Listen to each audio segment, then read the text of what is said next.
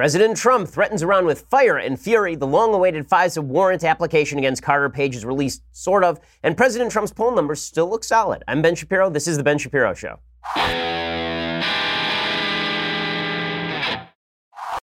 Oh boy, do we have a lot to get to today, and we will get to all of it. But first, I want to remind you that if you want the best watches in the business for the lowest possible price, then you need to shop with my friends over at Movement. Movement Watches, this company has grown like crazy, and now with almost 2 million watches sold in 160 plus countries, they continue to revolutionize fashion on the belief that style should not break the bank. I know Movement's great because I have Movement sunglasses, I have 2 Movement watches, my wife has 2 Movement watches, my parents have Movement watches, everybody around the studio has Movement watches. That is because they are clean, they're well designed, they don't break, they're just terrific. Go check them out right now. Movement watches are all about looking good and keeping it simple. They've expanded to sunglasses and fashion-forward bracelets for her as well. And they don't just tell you how many steps you've taken or blow your wrist up with text messages the way that some of these newfangled watches do. Instead, they tell you the time the way that it's supposed to be told. Movement watches start at just $95. At a department store, you're looking at $400 to $500. Movement figured out that by selling online, they could cut out the middleman and retail markup, providing the best possible price. It's classic design, it's quality construction, it's styled minimalism. Again, I have 2 of these things, and they are just terrific. Get 15% off today with free shipping and free returns by going to mvmt.com/Shapiro. That's mvmt.com/Shapiro. See why Movement keeps growing. Check out their expanding collection. Go to mvmt.com/Shapiro and join the movement. Okay, so today everyone is in a sheer state of panic. We're all going to die. Well, it is true.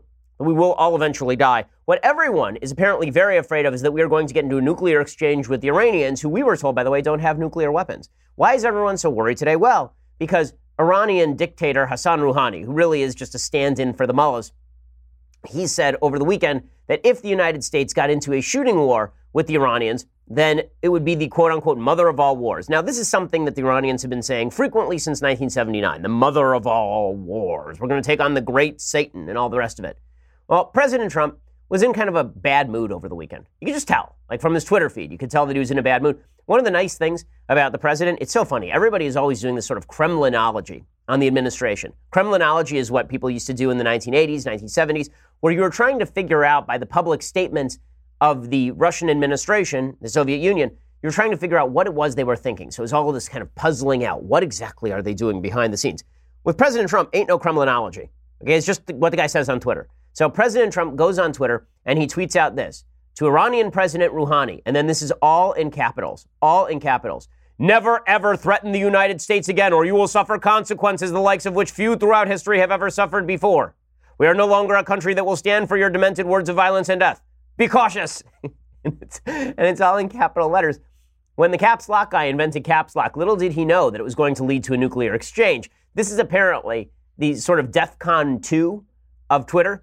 If Twitter actually had a bold or italics function, then we'd presumably be in the middle of a nuclear exchange already.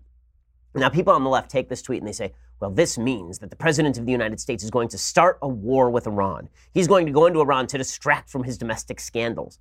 Okay, first of all, why would he possibly want to distract from the fact that his poll numbers are pretty good, as we're going to get to in just one second? But second of all, I think that we need to take a little bit of a deep breath when it comes to President Trump's tweeting. I have been saying this consistently for more than 2 years, that just because the president tweets something doesn't mean that it means anything. Like, I'm old enough to remember when the president of the United States said about North Korea that there would be fire and fury and fury and fire and fire, fury, fury. I remember that. And everybody's like, oh my God, we're going to war with North Korea. We're all going to die. And then there was a missile alert, a fake missile alert over Hawaii. And everybody said, oh, we're on the brink of massive thermonuclear war. And then it turns out that President Trump, all he really wanted was to go to South Korea and play golf with Kim Jong-un. That's really all he wanted out of the thing. And then he came back and he said that Kim Jong-un had been disarmed, which he hadn't. And then that was pretty much the end of it. We went back to what we were doing before, which was waiting around. Now, the idea that Trump is about to go to war with the Iranians because the Iranians said something is so ridiculous that it is beyond compare. All of the people out there who are doing the panic attack stuff, he's got his finger on the nuclear button. We're all going to die. He's been in office for 1.5 years. We have never been close to any sort of serious military activity. We haven't. And all of the talk about how we're 5 seconds away from the nukes flying, first of all, I think that's an implicit rebuke to the Obama administration, which has said that the Iranians are definitely trying to moderate. You remember, Obama said this. They're definitely trying to moderate. They don't want nuclear weapons. All they want is nuclear power. All they really want is to be brought into the family of nations. All we have to do is drop billions of dollars in cash at their front door on pallets, and everything will be hunky-dory. Well, so much for that idea. It turns out that if you're going to talk about failed administration policies with regard to Iran, you might want to start with the prior administration, not with the current administration. If you want to talk about, Trump's rhetoric, you may want to talk more about the fact that President Obama handed actual cash to terrorists with the suggestion that this was somehow going to turn them into a bunch of moderates. And now here they are talking about the mother of all wars. Okay, so President Trump says all of this and everybody goes nuts over all this. Now, is all of this really good? Should the president be tweeting all of this stuff? I don't think it makes much of a difference, except that American credibility when it comes to military action is not at an all-time high. The president of the United States, he was the one who said during the campaign, you don't want to telegraph your intentions all the time. You sort of want to surprise people with what you're going to do. You want to be unpredictable. Well, the president is predictably unpredictable. What that means is when he says stuff like this, you can fairly guarantee there's no war coming. The president has the opposite approach of Teddy Roosevelt. Teddy Roosevelt famously said that you have to speak softly and carry a big stick. For President Trump, it's tweet loudly and then get together with some FaceTime and pat each other on the back. So I think the chances are much better that there is some sort of summit in Dubai between Trump and Rouhani within the next year and a half, that any sort of serious military activity happens between Iran and the United States in the next year and a half. But it just goes to show you the tenterhooks that Democrats are on. Democrats are so concerned. Everybody is so concerned. And here's the thing. I don't think that that's true. I don't even think that the Democrats are all that concerned about this stuff. I really don't think that Democrats think that the missiles are afly and that we're this far away from nuclear war. I think they are just trying to promote a notion that we are very close to some sort of destabilizing event, even though things are relatively stable. And here's the thing. The American people are not buying this. The American people aren't buying this in any real way. And the way you can tell this is you can look at the president's poll approval numbers. So, according to a brand new Rasmussen poll, President Trump's approval numbers have now climbed back to 46%, which is near the highest of his presidency. All the other polls have reflected that bump as well. The NBC Wall Street Journal poll over the weekend showed Trump at an all-time high of 45%. Now, it is important to note that 45% is not 50%, but it is also important to note that the President of the United States won his election when his approval rating was about 42, 43%. So you don't have to have really high approval ratings in order to win a presidential election. And all of this despite the fact that President Trump's moves with Vladimir Putin last week at the Helsinki conference were not wildly popular with anybody except for Republicans. The poll showed 53% of Republicans approved of Trump's behavior at his meeting with Russian dictator Vladimir Putin, which isn't a good number among Republicans. Only 6% of Democrats did. But none of that mattered much to the overall approval for President Trump. The overall approval among Republicans for President Trump currently stands at 88%. That is the highest intra-party approval ever polled. Ever polled. So among Republicans, no president has ever been more popular than President Trump is right now. And that has something to do with President Trump. It has a lot more to do with President Trump's opponents, as we'll talk about in a little while. So what exactly is bolstering Trump's high approval rating, or at least decent approval rating right now? Well, the NBC Wall Street Journal poll suggests that Trump is very, very reliant on the economy. So 50% of Americans like the way he is handling the economy, as opposed to only 36% of Americans who don't. So all the Democratic talk about how the economy is going to collapse because of the tax cuts, or we're on the verge of an economic breakdown, most Americans don't believe that. They believe the economy is strong, and President Trump is feeling the effects of that. 51% of Americans dislike the way that Trump has handled Putin overall. 58% disapprove of his immigration policy. 53% approve of his tariff policy. And what this adds up to is about 45% of Americans overall approve of President Trump, which for President Trump is a very good number. 45, 46%. And here's the thing. Those poll numbers have really not budged much for the President of the United States in the last 2.5 years. Trump's approval rating has been remarkably stable since long before he was president of the United States. He began his presidency at about 44%. He is now at 45% after a year and a half. Not a lot of volatility in those polls. News coverage simply doesn't touch Trump. It doesn't touch him because pretty much everything is baked in. When people have an image of particular people and they jump to that image whenever they are in doubt. So Republicans have an image of President Trump as a fighter who's willing to take on the media and who's being wrongly maligned by a bunch of people on the left.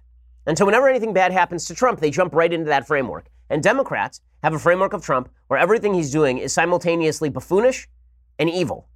It's manipulative and clownish. Those are the two things that Trump is according to the left. And so anything that Trump does has to fall into one of those two categories. But the bottom line is that Trump is basically the Super Bowl of public opinion. Everybody has an opinion about the Super Bowl. Everybody watches the Super Bowl. Everybody watches the commercial. President Trump is the center of the universe, of the political universe right now. He's the thing everybody is watching and everybody is talking about. And so that means that everyone already has an opinion on him. I mean, there are no undecideds when it comes to President Trump. You can't find one. Seriously. Can you name anyone in your own personal life who doesn't have an opinion about President Trump? Of course not. And that means that his approval ratings are going to be relatively stable. Now, is that good for Republicans or bad for Republicans? Well, it's good for presidential elections. It's good for presidential elections because it means that the presidential election won't actually be a referendum on President Trump. It will be a referendum on it'll be a referendum on who the Democrats pick. And this was true in 2016. If you look at 2016, the media got it completely wrong about who the referendum was about. Now, I got the election result wrong, just like every other pollster, but what I did get right is I said this was not going to be a referendum on President Trump. It was going to be a referendum on Hillary Clinton because Trump was very stable, but Hillary was bouncing around all over the place. The truth is that Trump, his electioneering played a lot more like an incumbent. Incumbent presidents usually win. And the reason they usually win, when I say usually, I mean that only one president has ever been defeated after one term without a serious third-party challenger since 1932. Okay, so it's been nearly a century since somebody lost without a third-party challenger, the only exception being Jimmy Carter in 1980. The reason for that is incumbents are well known. We know them, we have opinions about them, and that means that we are really more thinking about, would the other guy be better than this person? Would you take the devil you know over the devil you don't?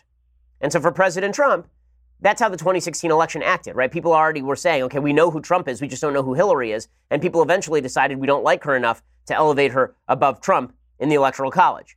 Well, the same thing is going to happen in 2020. The same thing is going to happen. But there are other ramifications as well. I'll talk about those in just a second. First, let's talk about how much money you're spending on stamps. Okay, the reality is that when you go to the post office, you're spending more money than you're actually spending just being at the post office. Post office is great, but you spent the money on gas to get there. You spent the time to get there. There's no reason for you to do any of that. Instead, go to stamps.com. There you can access all the amazing services of the post office directly from your desk 24/7 when it's convenient for you. You buy and print official U.S. postage for any letter, any package using your own computer and printer. The mail carrier picks it up. You click, print, mail, and you're done. We use stamps.com here at the office. It ensures that our employees don't have to run over to the post office all the time. Also, they can automatically gauge how much postage is going to cost. You print it out right onto the letter or onto a piece of paper or onto a sticker. You stick it on the mail, and you're ready to go. And right now, when you use Shapiro, you get a special offer. Promo code Shapiro. It includes up to $55 of free postage, plus a digital scale and a 4-week trial. Don't wait.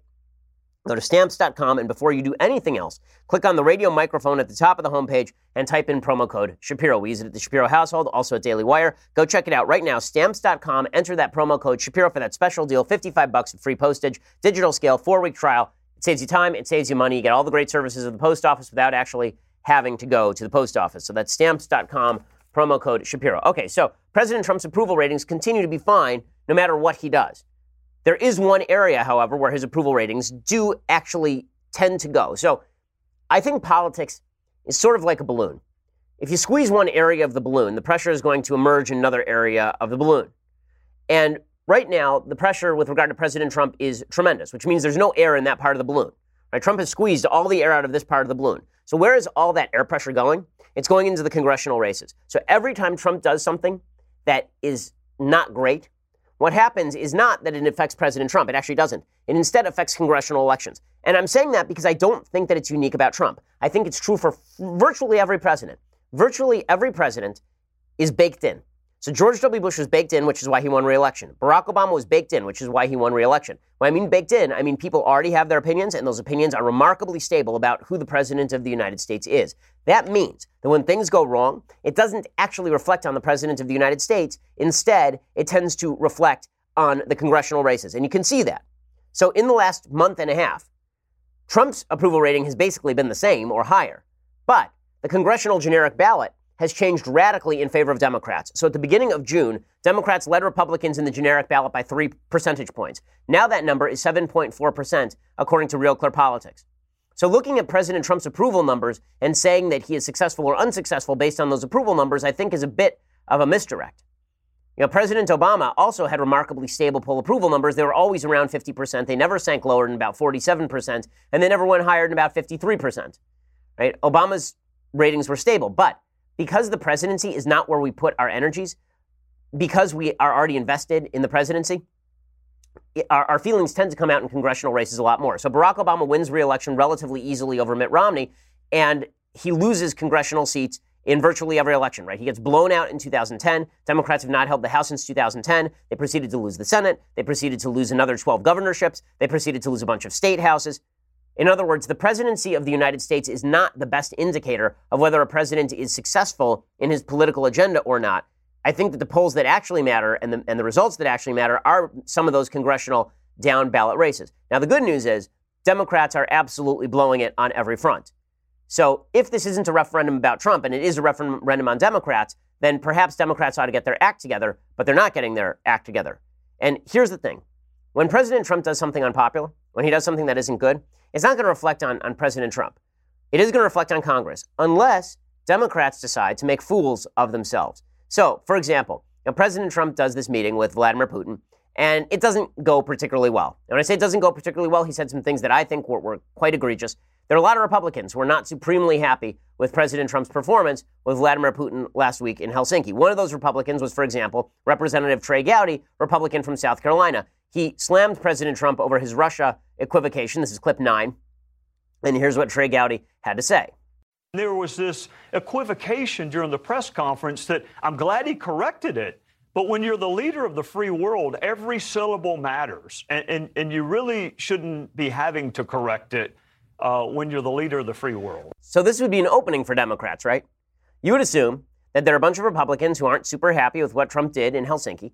And so they would be kind of warm to a Democratic message that said, you know, the president really shouldn't have acted like that. But Democrats are so reactionary at this point. We are in the midst of a velocity increase in politics. What I mean by that is that when you heat up a gas, then one of the things that happens, or when you heat up a solid, one of the things that happens, the reason that ice melts, for example, is that the molecules start moving faster, right? They bounce off of each other. They expand, right? This is what makes air expand as you heat it up. And that means the velocity of the molecules is increasing, if I'm not screwing up my basic physics. Okay, the same thing is happening in politics. As we have increased the temperature in politics, everybody's ping-ponging off of each other harder and harder. So instead of people reacting with statesmanship and some level of decency or some level of moderation to other people's screw-ups, instead we get people reacting as wildly as possible, which means that, again, not screwing up my physics here, every action has an equal and opposite reaction. What that means is that if the Democrats are ping-ponging off Republicans incredibly hard, Republicans are going to recoil in the exact opposite direction. So Trey Gowdy criticizes the president in somewhat measured tones, and then Democrats lose their minds and suggest that Trump is actually in the pay of the Russians. So Susan Rice, who you will recall is the lady who went on national television and lied repeatedly about Benghazi. She was the lady who said that it was actually a YouTube video responsible for a terrorist attack that ended with the murder of 4 Americans. She lied to the American people about Iran. She lied to the American people repeatedly. She was back on national television, this time suggesting that Trump was in the pay of the Russians. He's taken a series of steps that had Vladimir Putin dictated them, he couldn't have mirrored more effectively. What his motivations are, I think, is a legitimate question, one that I trust that the special counsel is investigating. But the policies that this president has pursued globally have served Vladimir Putin's interests in dividing the West, undermining democracy, increasing fissures within NATO, and has done very little to advance U.S. interests. Okay, do you really think that any Republican, any moderate is going to respond to that sort of language? And he's doing the interests of Russia? And that there's something nefarious going on? You think that's really going to help? Especially from the administration that essentially did the bidding of Iran? Not essentially, did the bidding of Iran. They did the bidding of Iran. Okay, that administration, the Obama administration, became the PR outlet for the Iranian mullahs. And here they are criticizing Trump over this and suggesting that it's because something deeply corrupt is going on. Maxine Waters, anti-Maxine, the beloved face of the New Democratic Party. And she goes around saying that Trump is Putin's apprentice. Okay, you think that this is going to somehow cool down the temperature and make me believe that Democrats are reliable? You got to be kidding me. I'm not surprised about this president standing up for Putin. As a matter of fact, I think he is Putin's apprentice. He's been under his tutelage for a long time now, and he intends to get it done. And the American people are sitting idly by. Okay, so Maxine Waters says that Trump is basically like Mickey Mouse in The Sorcerer's Apprentice, that he puts on the wizard's hat and then proceeds to break up all the brooms. But in any case, if you think that this is not going to drive Republicans more into the arms of President Trump, you're out of your mind. When Michelle Wolf, supposed comedian, alleged comedian, when she suggests that ICE is like ISIS, you really think that Republicans are going to respond the way you think they are? I really don't think so. Okay, here's Michelle Wolf doing just that. Do you believe your way of life is under attack? And are you ready to finally do something about it? Then apply now to join ICE. ISIS, rooting out the foreign enemy. ISIS, terrorizing the invaders. ISIS, attacking when they least expect. ISIS, blowing up the status quo. I'm Homeland Security Secretary Kirstjen Nielsen. It's popular nowadays to say ICE is bad, but there's no better representation of American values right now than ISIS. And as an equal opportunity employer, we accept all levels of experience and education, from low to very low, and actively welcome those with diagnosed Okay, and then they anguish. create an ICE flag that's black, and all these people wearing masks, so it looks like ISIS, right? ICE is, get it? Yeah, that is definitely not going to repel Republicans. Good job, guys. Just really well done, Michelle Wolf. Okay, in just a second, I want to talk about the moderates in the Democratic Party who are struggling and trying to figure out exactly how to prevent their party from being taken over by exactly the sort of sentiment that leads to Republicans retaining their majority. First, I want to talk about your underwear. Okay, it is summer. That means it's unbelievably hot. Over the weekend, it was 1 bajillion degrees. That is the technical term. It was 1 bajillion degrees in Los Angeles. And that's why I was deeply grateful that I was wearing Tommy John underwear. Tommy John's lightweight, breathable fabrics, wedgie-proof designs, they keep you cool and comfortable all summer long. You don't get any more of that swamp butt to your old cotton boxers. They don't stand a chance against the summer heat and humidity, but Tommy John underwear is made with quick-drying, moisture-wicking fabric. It's the best pair you will ever wear, or it's free. That's their guarantee. If Tommy John isn't the most incredible fit you've ever experienced, it's on them, no questions asked. So there's no reason for you not to try Tommy John. Their cool cotton fabric dries 4 to 5 times faster. It keeps you 2 to 3 times cooler than traditional cotton. They don't just make underwear, by the way. They make other clothing as well. And again, they have that latest in fabric technology with patented wedgie-proof designs for a fit so perfect, it's almost like wearing nothing at all. That wedgie-proof design would have been super useful to me back in high school. Plus, all Tommy John underwear is backed by that guarantee, that best pair you'll ever wear, or it's free guarantee. So stay cool and collect it all summer long with Tommy John. No adjustment needed. Hurry to TommyJohn.com/Shapiro for 20% off your first order. That's 20% off your first order at TommyJohn.com/Shapiro for 20% off. Again, TommyJohn.com/Shapiro. Go check it out right now. So even Democrats are beginning to realize that their radicalism is wearing thin. And this was, I think, the funniest thing that happened all weekend. James Comey tweeted out a plea to Democrats. Please don't move to the left. Please. So James Comey, the most self-serving FBI director and former FBI director in American history, he tweets out, Democrats, please don't lose your minds and rush to the socialist left. This president and his Republican Party are counting on you to do exactly that. America's great middle wants sensible, balanced, ethical leadership.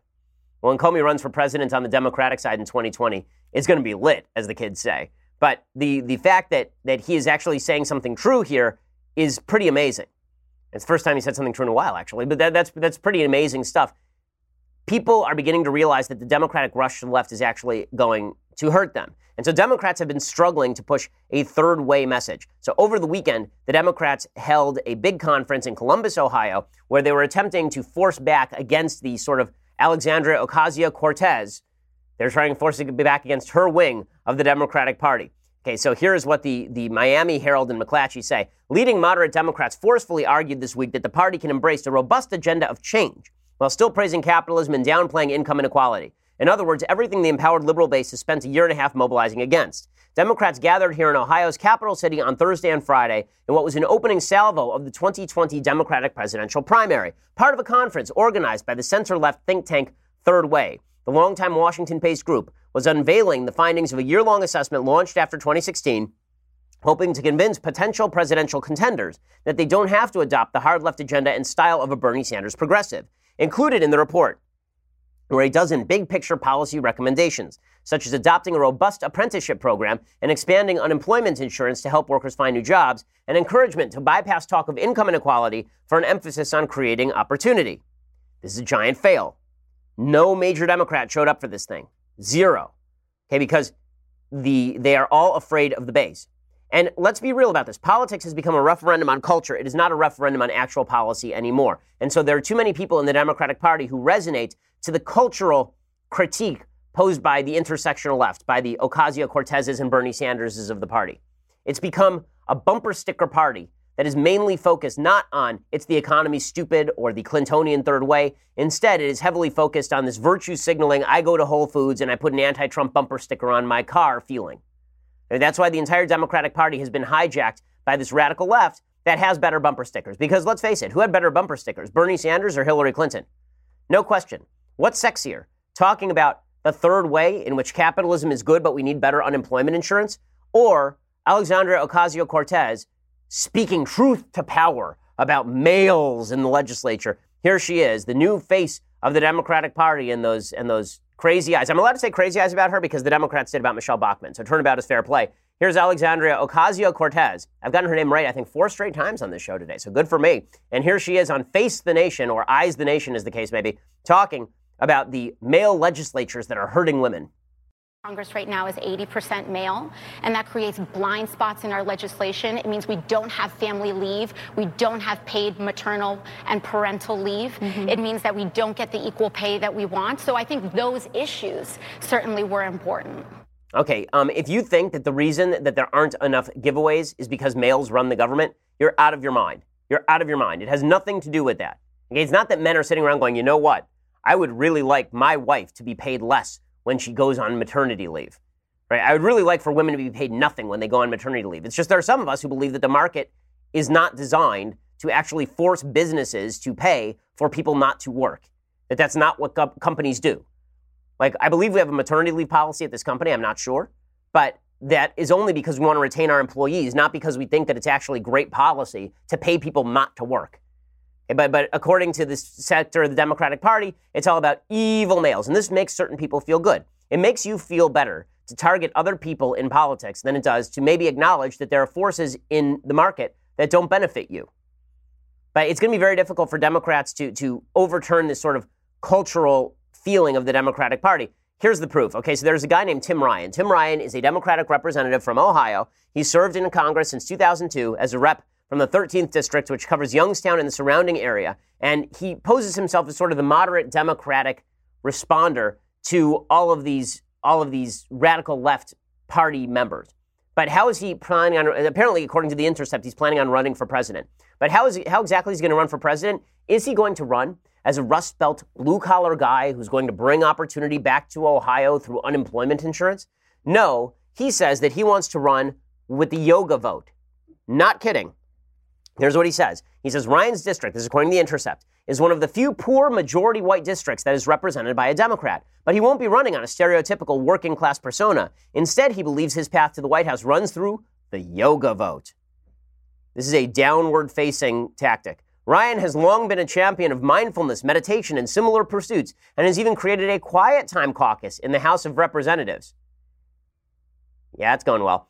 James Gimian, publisher of the Mindful magazine, who knows Ryan, said he isn't sure whether Ryan will run for president, but that the yoga vote has gone mainstream in recent years. The so-called yoga voters are the kind of folks who realize that while they grew up with their mom saying, pay attention, nobody trained them in how to pay attention and use their mind to focus on what's important. That's a growing population. It's no longer just Lululemon yoga women.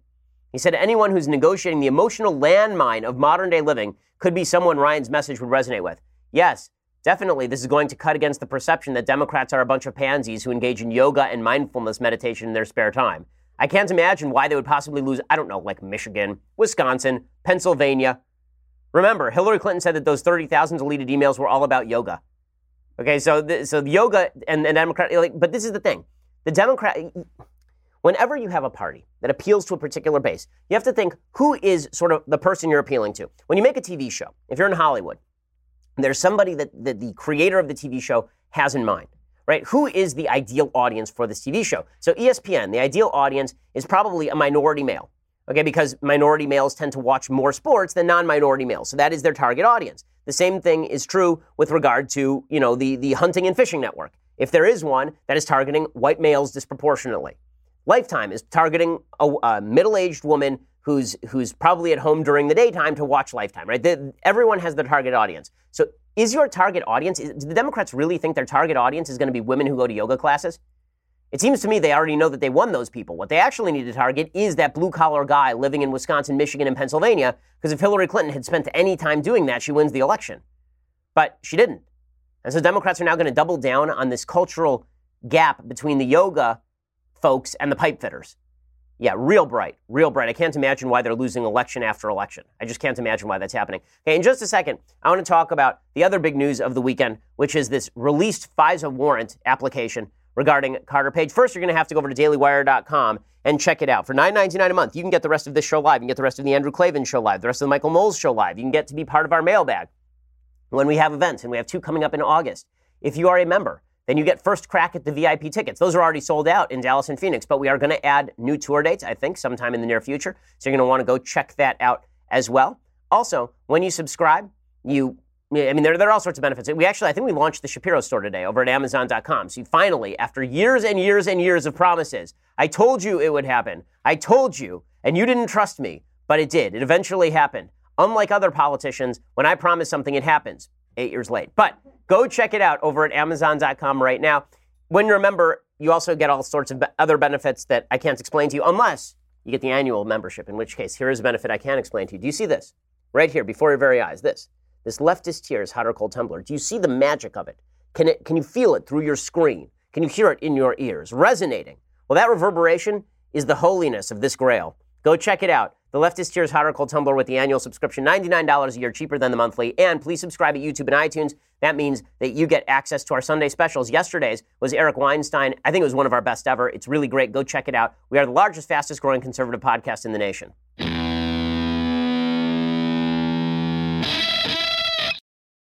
Alrighty, so let's talk a little bit about the release of this FISA warrant application against former Trump foreign policy advisor Carter Page. So over the weekend, the DOJ, the FBI, they released via a FOIA request, a Freedom of Information Act request from Judicial Watch, they released the application for the FISA warrant against Carter Page. Now, if you haven't been following the Mueller investigation and all the collusion stuff for a long time, quick reminder, Carter Page was a foreign policy advisor for President Trump.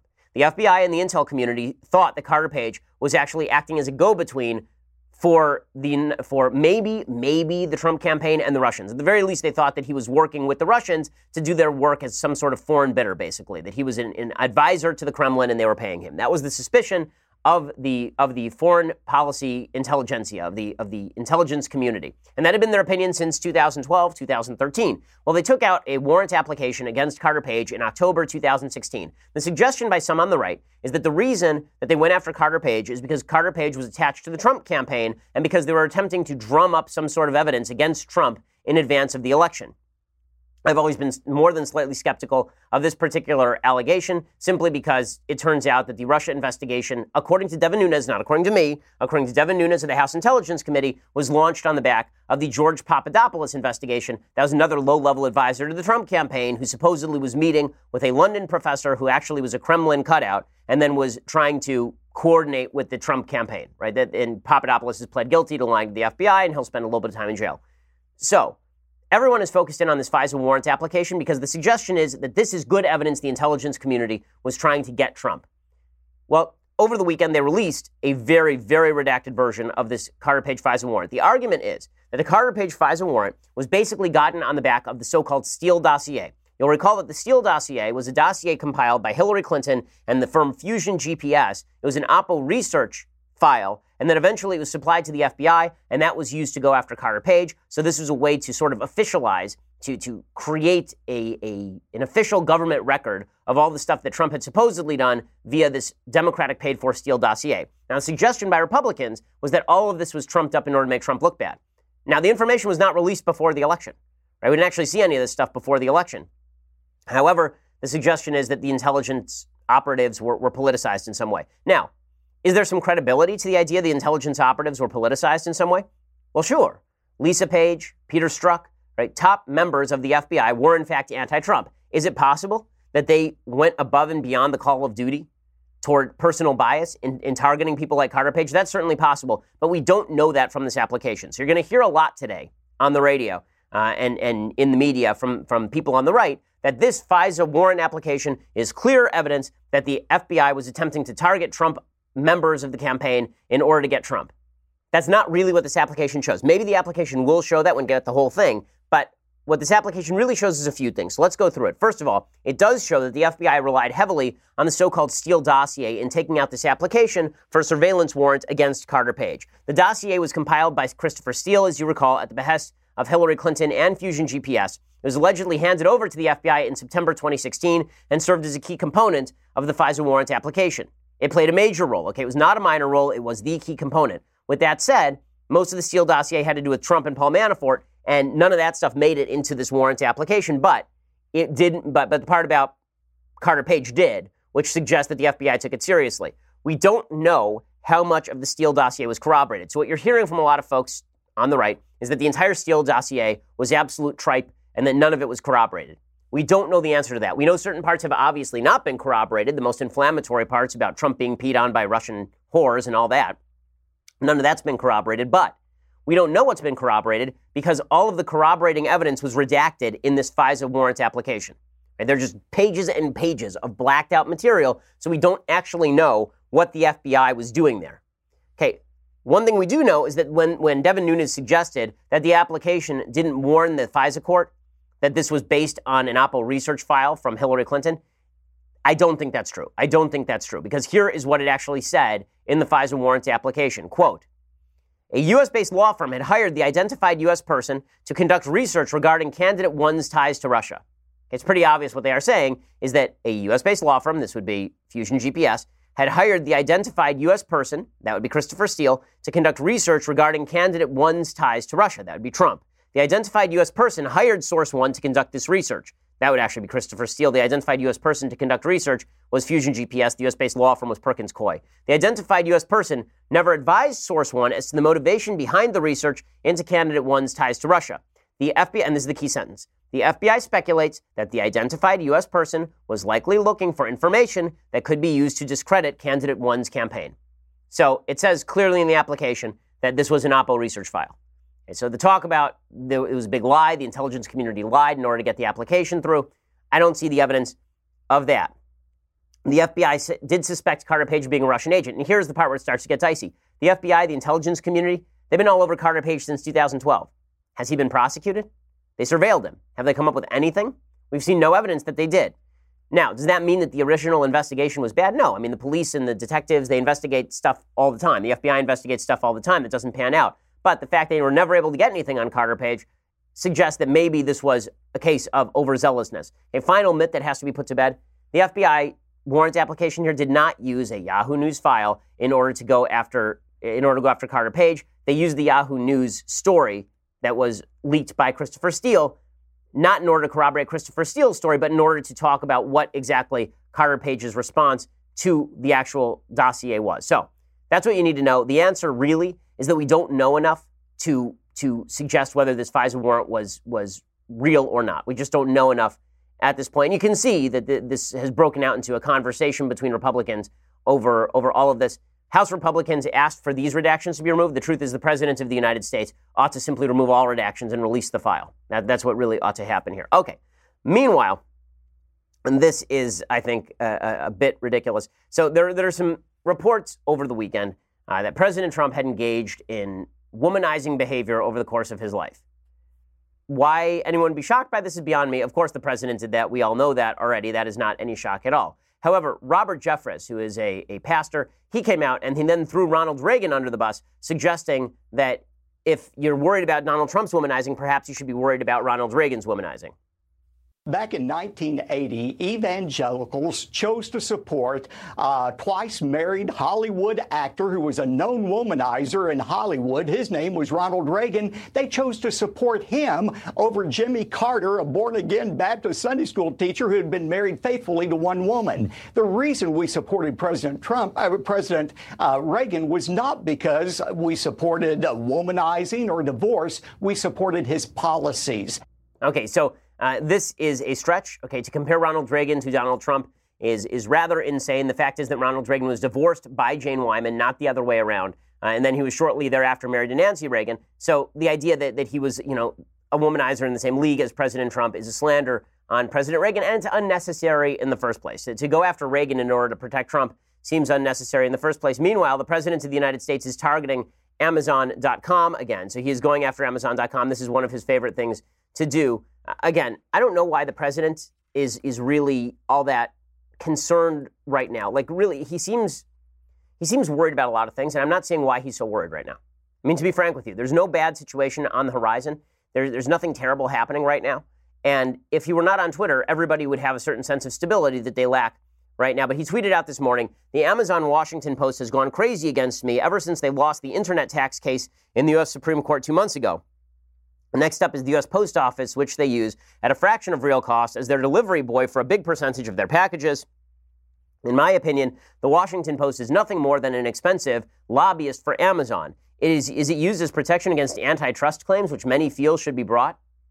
The President of the United States should not be going after Amazon.com this way. First of all, Amazon.com, okay, you want to call me a lackey for Amazon? Fine, do it. Okay, Amazon is the best company in America. Amazon makes everybody's life better. Amazon is awesome.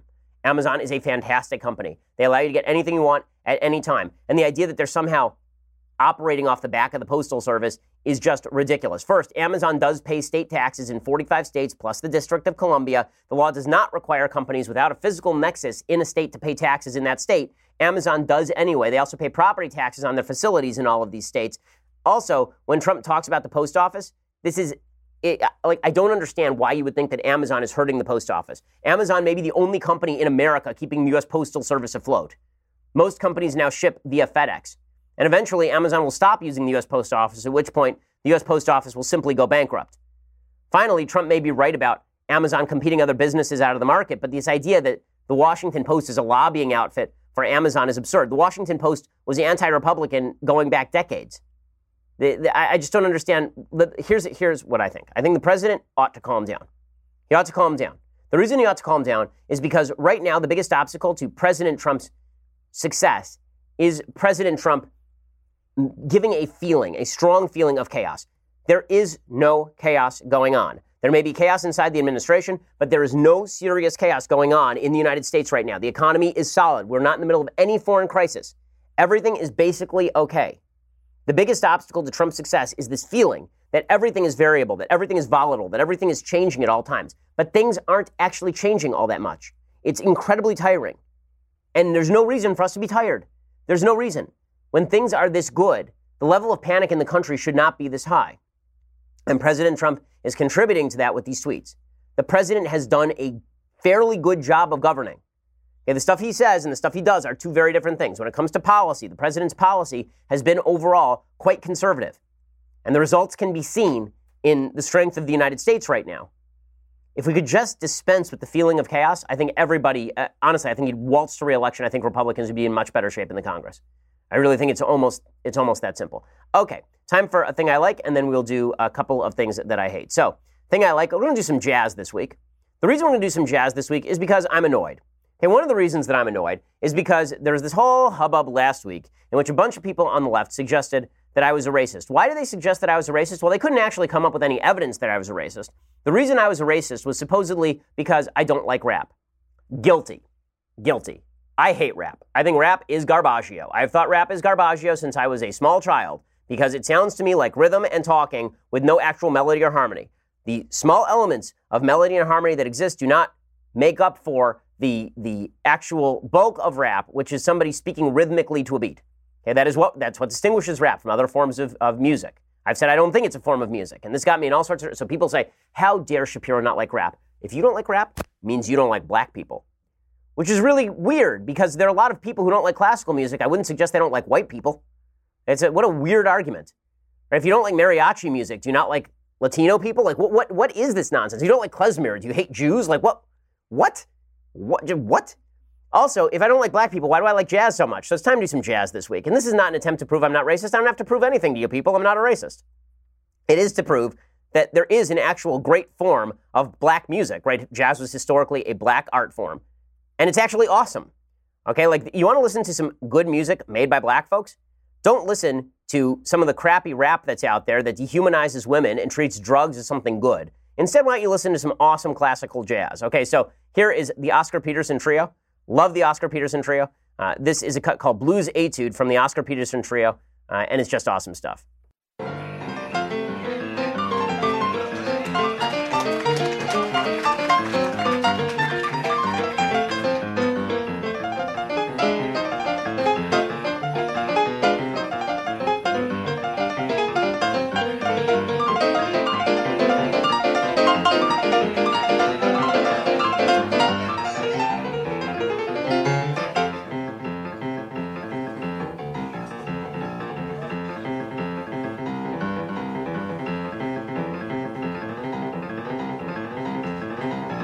man could play.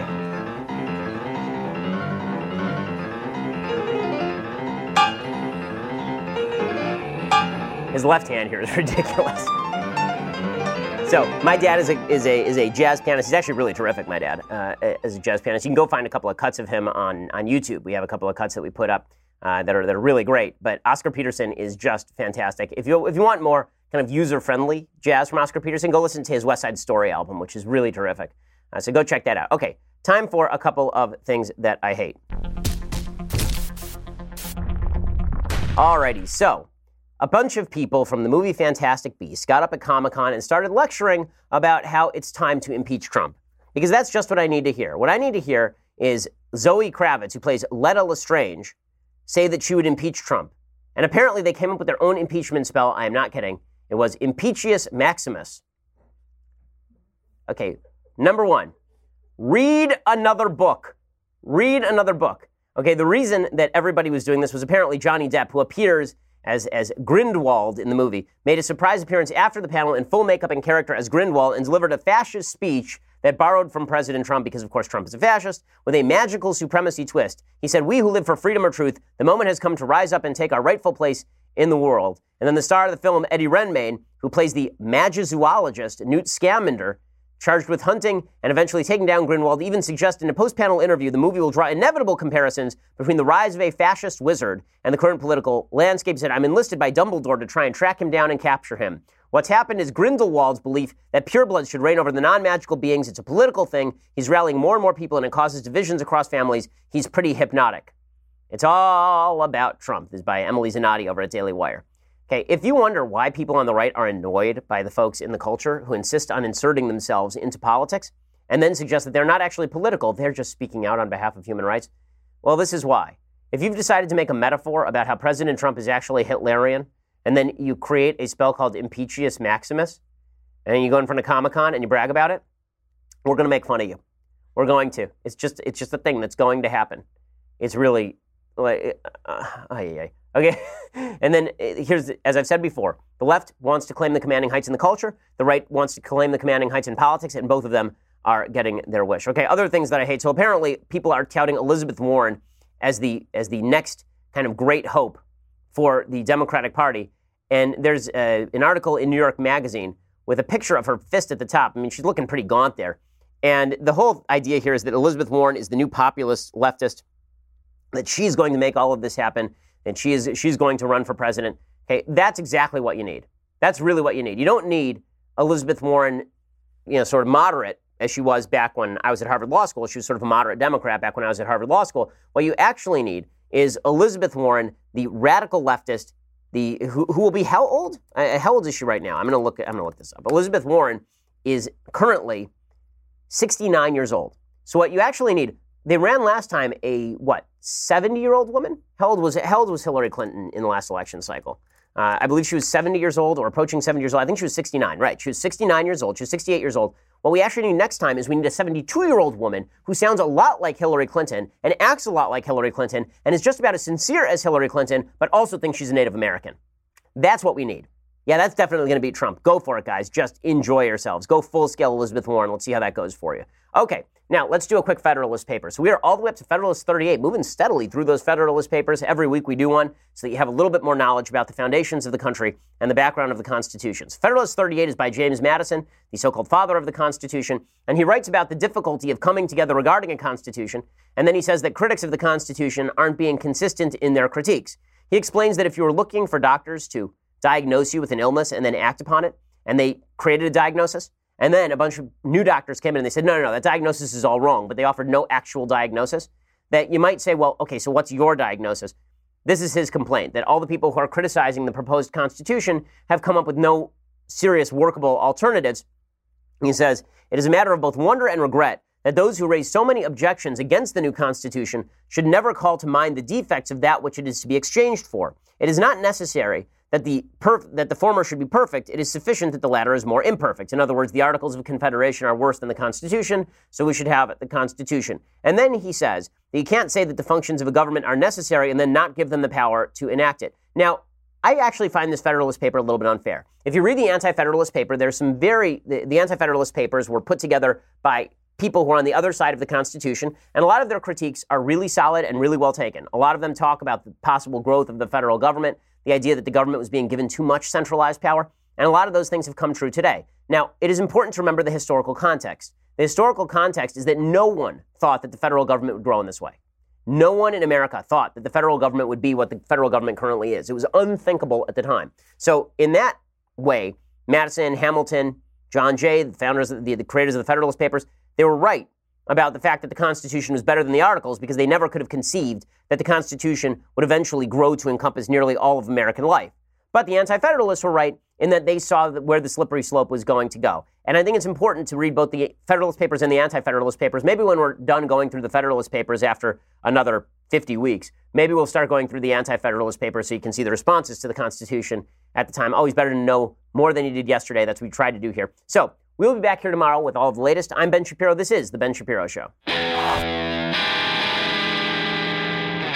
The Ben Shapiro Show is produced by Senya Villarreal, executive producer Jeremy Boring, senior producer Jonathan Hay. Our supervising producer is Mathis Glover, and our technical producer is Austin Stevens. Edited by Alex Zingaro. Audio is mixed by Mike Caramina. Hair and makeup is by Jesua Alvera. The Ben Shapiro Show is a Daily Wire Forward Publishing production. Copyright Forward Publishing 2018. We'll get to more on this in just 1 second. First, Pure Talk believes in American values, and that free should mean, like free. So when you switch to Pure Talk today, you'll get a free Samsung 5G smartphone. There's no foreign line requirement, no activation fee, just a free Samsung that's built to last with a rugged screen, quick charging battery, and top-tier data security. Qualifying plans start at just $35 a month for unlimited talk, text, 15 gigs of data, and a mobile hotspot. Pure Talk gives you phenomenal coverage on America's most dependable 5G network.